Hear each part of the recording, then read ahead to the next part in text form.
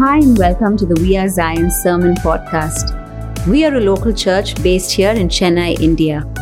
I'm Christine, your host. We are so glad you are here, and our hope is that this will encourage, inspire, and instill fresh faith in you. We continue our series on the wind. Here's Christine Geshom with today's message. Hi church, it's a joy and privilege to be with you again this Sunday. We continue our series on the Holy Spirit, and this week for me personally has been so intense because I had to really get into the Word for one. Secondly, I had realized just how much I needed the Holy Spirit. So I teach you with all humility today because I am still figuring this out. But the Lord has been so kind to me to explain things, to teach me, and I just hope that I can give you a bit of what the Lord has taught me this week. So as you know, we've titled this series The Wind. As the Holy Spirit has been denoted as the wind many times in Scripture. And we're going to look at why exactly He's called the wind today and how that impacts our life. So to begin with, we're going to look at John chapter 3, where it's an iconic passage where Jesus is speaking to Nicodemus.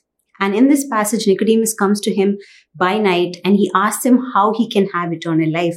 And so this is the conversation that ensues. Reading from John chapter 3, verses 7 to 8. And verse 34, do not be surprised that I have told you, you must be born again, reborn from above, spiritually transformed, renewed, sanctified. The wind blows where it wishes, and you hear its sound, but you do not know where it is coming from and where it is going. So it is with everyone who is born of the Spirit. For he whom God has sent speaks the words of God, proclaiming the Father's own message. For God gives the gift of the Spirit without measure, generously and boundlessly. So this is basically what Jesus concludes that conversation with. He explains to him that he has to be born again. And Nicodemus says, how will I be born again? Can I go back into my mother's womb? And then Jesus says, no, it's born of the Spirit. And he explains what the Spirit is like. And so the first thing we must remember is the concept of the Holy Spirit is a mystery. We will not in this lifetime understand everything there is to know about him. And we also don't know the source and the direction that the wind takes, in the same way we don't know everything that there is to know about the Spirit. Also, the Spirit has its own will. The wind has its own will.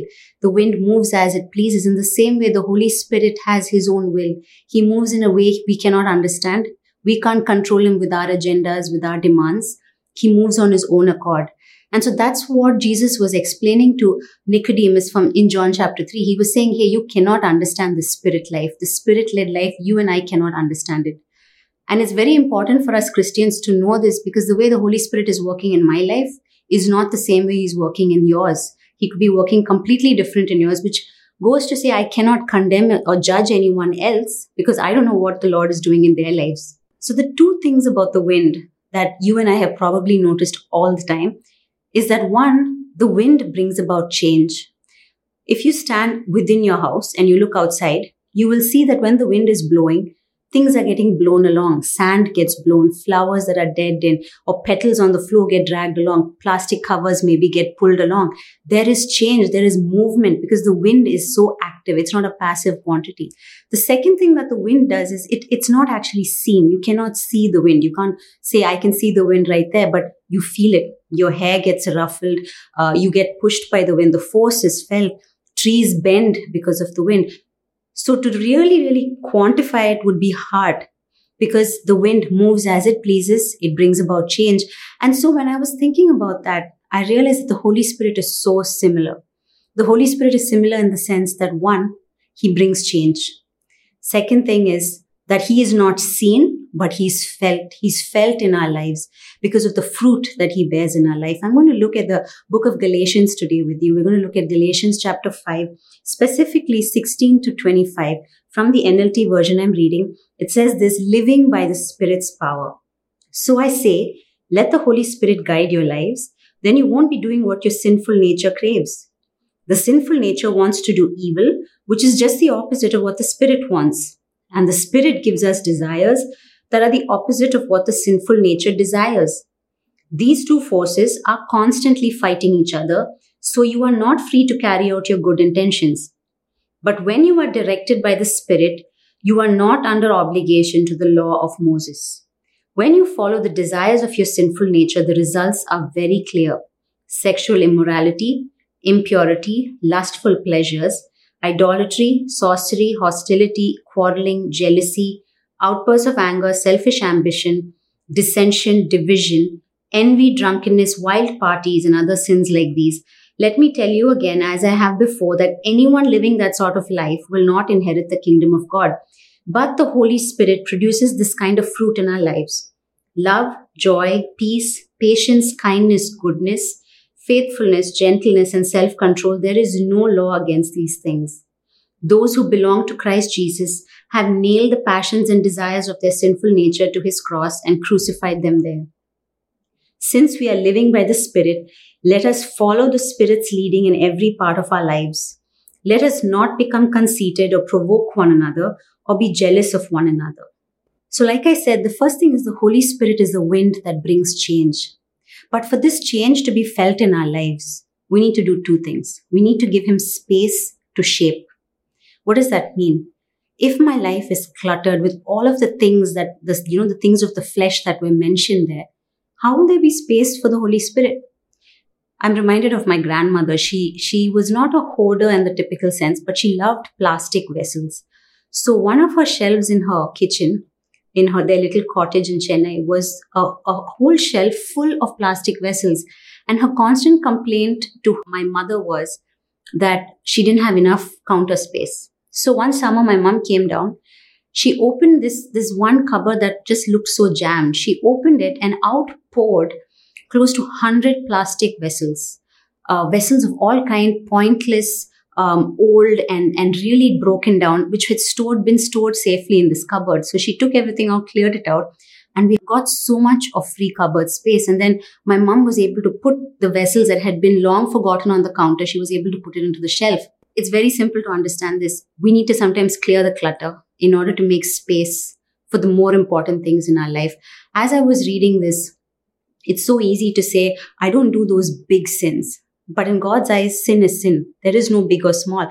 And so every one of those things listed, each of us, if we were to just look at that one more time, this is what it says in the Amplified Version. It talks about sexual immorality, impurity, sensuality. It explains it as total irresponsibility, lack of self-control, idolatry, sorcery, hostility, strife, jealousy, fits of anger, disputes, dissensions, factions that promote heresies, envy, drunkenness, riotous behavior, and other things like these. Verse 24 says this, and those who belong to Christ Jesus have crucified the sinful nature together with its passions and appetites. And that's the change the Holy Spirit brings in. On my own, I cannot put to death the things of the flesh. We can try really hard. We may have success for a bit. To have permanent success, we need the Holy Spirit's power in our life. We need him to come in as the wind and change those things that have to change. And the thing about the wind is, you need to give it a lot of space to move.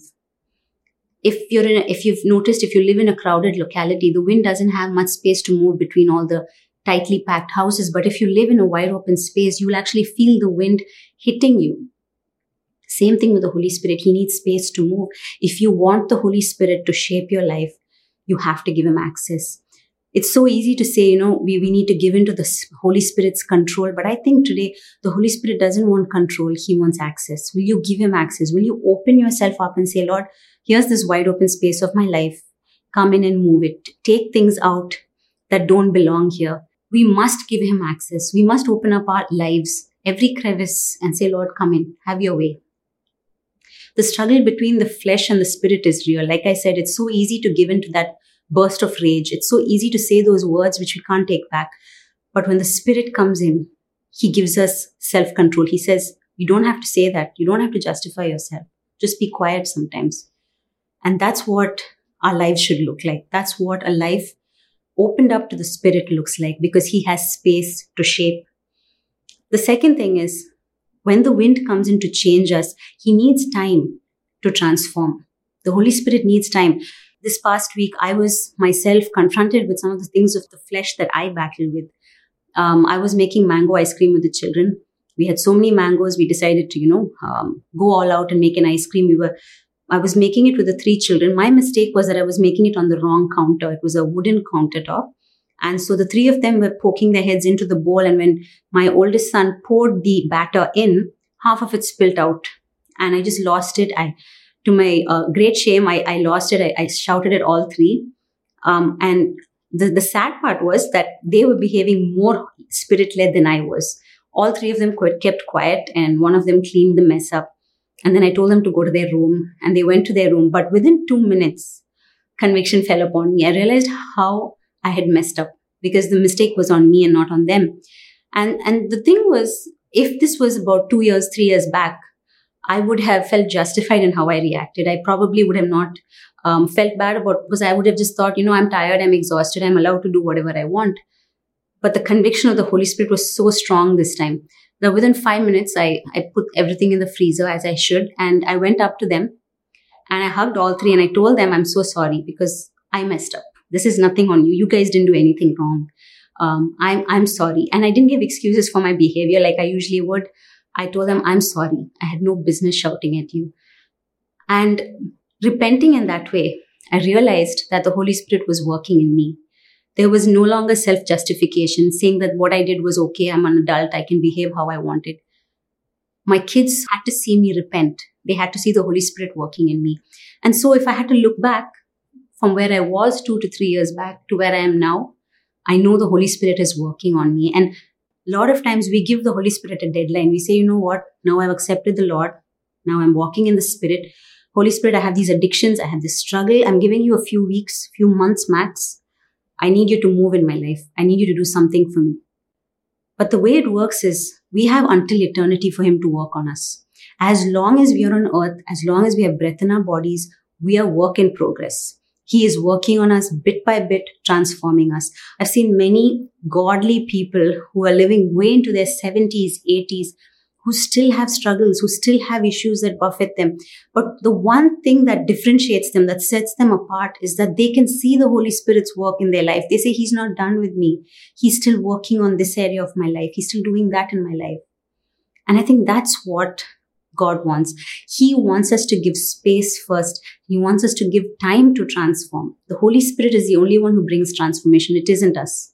For anybody who struggled with an addiction, you know what it's like to get out of the addiction. It's not easy. But I want to challenge you today that if you ask the Holy Spirit in and you give Him the time, you give Him quality time, He will transform your life. I want us to look at verse 16 from the Amplified. It said, "But I say, walk habitually in the Holy Spirit. Seek Him and be responsive to His guidance, and then you will certainly not carry out the desire of the sinful nature, which responds impulsively without regard for God and His precepts." Verse 25 and 26, it says, "If we claim to live by the Holy Spirit, we must also walk by the Spirit with personal integrity, godly character, and moral courage. Our conduct empowered by the Holy Spirit. We must not become conceited, challenging, or provoking one another, envying one another." So when you look at this, walking habitually, it's not a one-off instance. It's not saying once a month, on the first of the month, Holy Spirit, walk with me this month. It's an everyday thing. It's a discipline. It's saying, I need you right now, Holy Spirit, every single day. It's an act of discipline. It's an act of will. It's committing myself every single day and saying, transform me, renew me. There's so much in my mind that needs to be renewed. There's so much in my attitude that needs to be renewed. Original text for verse 25 says, we must walk in line with the Spirit. And so I'm just thinking about this. Most often I walk alongside the Holy Spirit, or sometimes I walk ahead of Him, which is why I a lot of times have lacked peace. I don't have the joy that is promised to me. But in this case, what it originally means is walk in line, which means that the Holy Spirit actually draws out the path for me. Once I accept Jesus, He says, this is the path, walk in it. Most often, I think He should follow my leading. But the Holy Spirit wants us to follow His leading. He wants us to trust Him enough to say, Holy Spirit, you're leading me, I'll walk. I'll walk that line. That's what He's asking you to do. It as long as we are alive, for as long as we have breath in our bodies, like I said, be it till 75, 80, if we have to go earlier, until then, He's working on us. But we must give Him the time to transform us. It comes through intimate devotion times when we're just seated alone, seeking His face through His word. Maybe we're worshiping. Maybe we're doing our everyday jobs. but we're so connected to Him, and that's when He works on us. So to just conclude on this, the Holy Spirit is like the wind of change. He brings change if we would give Him space to shape and time to transform. The second thing that I want to talk about is how the wind is felt rather than seen. Just as the wind outside, you don't actually see it physically, you feel it. Similarly, the Holy Spirit in our life, the fact that our life is led by the Holy Spirit is only seen by the fruit we bear, the fruit that is grown and born in our lives. And the truth is this, that fruit is not grown by us. We have nothing to do with it. Once we give Him access, once we allow Him to transform us, the fruit begins to develop purely because of the Spirit's breath on it, because of the Spirit's presence in our lives. I want us to look at Galatians chapter 5, verses 22 to 23 from the Passion Translation. This is what it says. But the fruit produced by the Holy Spirit within you is divine love in all its varied expressions, joy that overflows, peace that subdues, patience that endures, kindness in action, a life full of virtue, faith that prevails, gentleness of heart, and strength of spirit. Never set the law above these qualities, for they are meant to be limitless. In the Amplified Version, it goes on to explain a few of them a little bit more. It says, but the fruit of the Spirit, the result of His presence within us, is love, which is unselfish concern for others, joy, inner peace, patience, not the ability to wait, but how we act while we wait, kindness, goodness, faithfulness, gentleness, and self-control. This is what is the promised fruit when we live a life filled with the Holy Spirit. A lot of times we don't see the fruit in our own lives. The beauty of it is that it's felt and tasted and seen by those around us. We're living in times which are so uncertain. They seem really scary. It also is a time when all of us have been confined to the four walls of our home. We're going stir crazy. Tempers are flared. Words are being exchanged which are harsh and mean. And it's a real reminder for us Christians to come to this place of saying, Holy Spirit, I need you because my conduct needs to improve. My relationship with you has to improve. The way I relate to others needs to improve. So the fruit of the Spirit, I say fruit because it's one fruit. They're indivisible. They're not 9 different fruits. They're just one fruit. We have many works of the flesh, but one fruit of the Spirit. These 9 different portions of the fruit are divided into 3 triads each. The first triad is love, joy, peace. The second triad is patience, kindness, goodness. And the third triad is faithfulness, gentleness, and self-control. Now, a lot of Bible scholars and teachers have believed that these 3 triads are concerning different parts of our life. If you look at love, joy, peace, it's concerning our walk with God, our relationship with God. Because it's in the word in the original Greek is agape. The love that is talked about is not phileo, it's not eros, it's not the kind of love we feel for someone we love on earth or a brother or a spouse. It's the love that God shows to us. The joy and peace come out of a constant relationship with God. Because if you notice the times we live in, it's not easy to feel joyful all the time. It's not easy to feel peaceful at all times. We have struggles at home. We have struggles with the neighbors. We have struggles with work. These are tough times. But if you have a long-standing relationship with God, this fruit is just born. You just have the love of God in your life. You have joy no matter how hard your circumstances. You have a peace that passes all understanding. People can't understand why you're so peaceful. The second triad talks about our social relationships. Patience, kindness, goodness. Be it with our children, be it with our neighbors, be it anybody. If the Holy Spirit is leading us, this is the fruit that will come forward. This is the fruit that is displayed. And the last triad is faithfulness, gentleness, and self-control. It talks about our conduct. It talks about our character.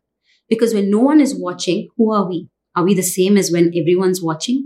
Our inherent conduct. That's what the last triad talks about. And here's the interesting thing about fruit. It is not grown by us. A regular fruit on a plant grows on its own. All we do is probably water the plant. The fruit growth happens supernaturally. Similarly, in our lives, this fruit, we don't have any hold on how it happens. We don't get to decide which fruit gets exhibited when. When we submit to the Holy Spirit, when we open ourselves up, give Him access, He bears the fruit for us. We are the ones who display it, but He grows it. In John 15, verse 5, Jesus says to His disciples and to others, I am the vine, you are the branches. Whoever abides in me and I in him, He it is that bears much fruit, for apart from me you can do nothing. The word fruit there and the word fruit in Galatians are the same, karpos. He's saying that apart from me you can do nothing. So if we want to bear this fruit, all we have to do is abide in Christ. All we have to do is give access to the Holy Spirit. He does the rest. It's a supernatural thing. It's not something we can quantify. It's not something we can explain. It just happens. I've noticed that sometimes we're so resistant to the move of the Holy Spirit. So if you're someone who's saying, but I know that He's in me, but I feel like I'm not actually changing. I feel like I'm not living with power. I feel like I'm not being transformed. Then maybe you have the problem that I had, wherein we actually resist the movement of the wind in our lives. We actually say, you know what, Lord, this part of my life, I think I'm all right. I'm okay. I don't need you to come into that space. Or maybe we say, or we dampen Him and He's saying, don't speak at this time. I'll handle it. But we decide to open our mouth and it ends in strife. That struggle between the flesh and the spirit can be only overcome with the Holy Spirit, not because of us, not because of our self-control, or even self-control is given by the Holy Spirit. So I want to encourage you today, whatever your struggle be, without the Holy Spirit, you cannot achieve anything. You cannot beat it. You need the Holy Spirit. He's highly essential, like we learned last week, and only He can give us the power we need to win that struggle between the flesh and the spirit. Even as I close, I just want to remind you that the Holy Spirit is a wind who can bring about change if only we would give Him the space to shape and the time to transform. He wants access into our lives. He doesn't want to control you. He wants to lead you along the path that is set for you. Would you allow Him to do that? The Holy Spirit is a wind who wants to be felt in your life. He might not be seen physically, but He is definitely felt, and He wants to be felt by the fruit that you bear. Will you open yourself up to Him and say, Lord, have your way in me. Whatever you want to do with me, it's fine. I trust you, because I know at the end of it, the fruit that is born will be so sweet to taste, will be so nourishing for those around me. So if today you're asking me, I love this Holy Spirit. He sounds so interesting. He sounds so vibrant. He sounds so dynamic. I want Him. But I don't know who Jesus is. I'm confused. Who is Jesus? Why do I need Him? I want to tell you this. Jesus is the Son of God. God the Father sent Him down to earth to meet the needs of mankind. Because on our own, mankind, we were doomed. But Jesus was sent down. He walked the earth. He did signs and wonders. And after 3 years of serving people, He was crucified on a cross. He died in a horrific way, but amazingly, He rose from the dead 3 days later. And today He's alive. He ascended to His Father in heaven. And as He returned to His Father, He sent us the Holy Spirit. And so if you feel your life has been dull, your life has lacked purpose, I encourage you to invite Jesus in, because that same power that raised Him from the dead is still at work. It's still alive. The same Holy Spirit who was there in the times of Jesus, as soon as Jesus ascended, He's still active. He still wants to help us.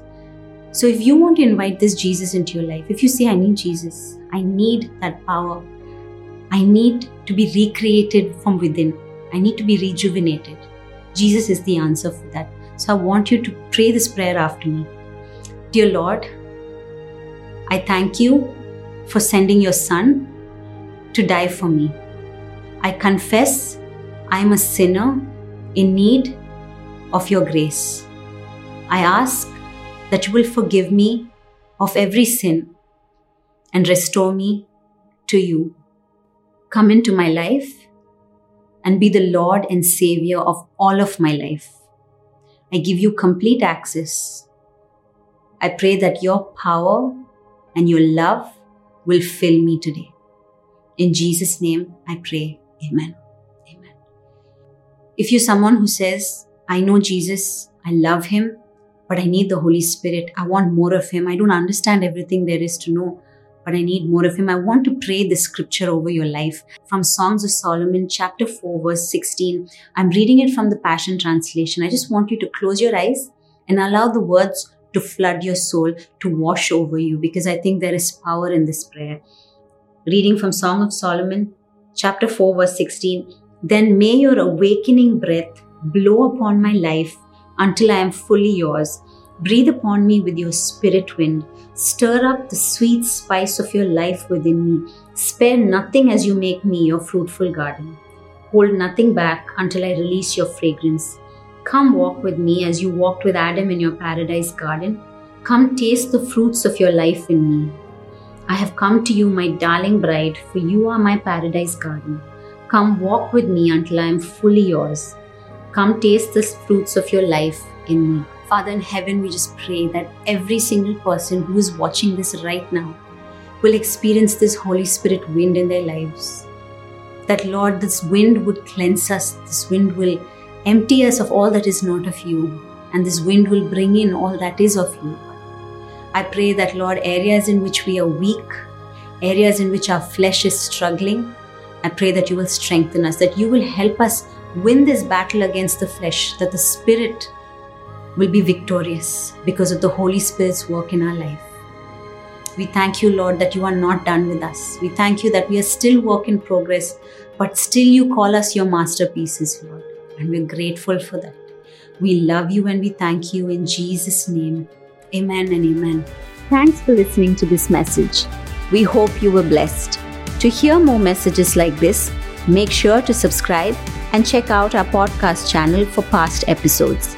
If you like what you are hearing, consider rating us, subscribing, and even sharing it with friends. That would really help us. For more content from We Are Zion and to connect with us, go to wearezion.in.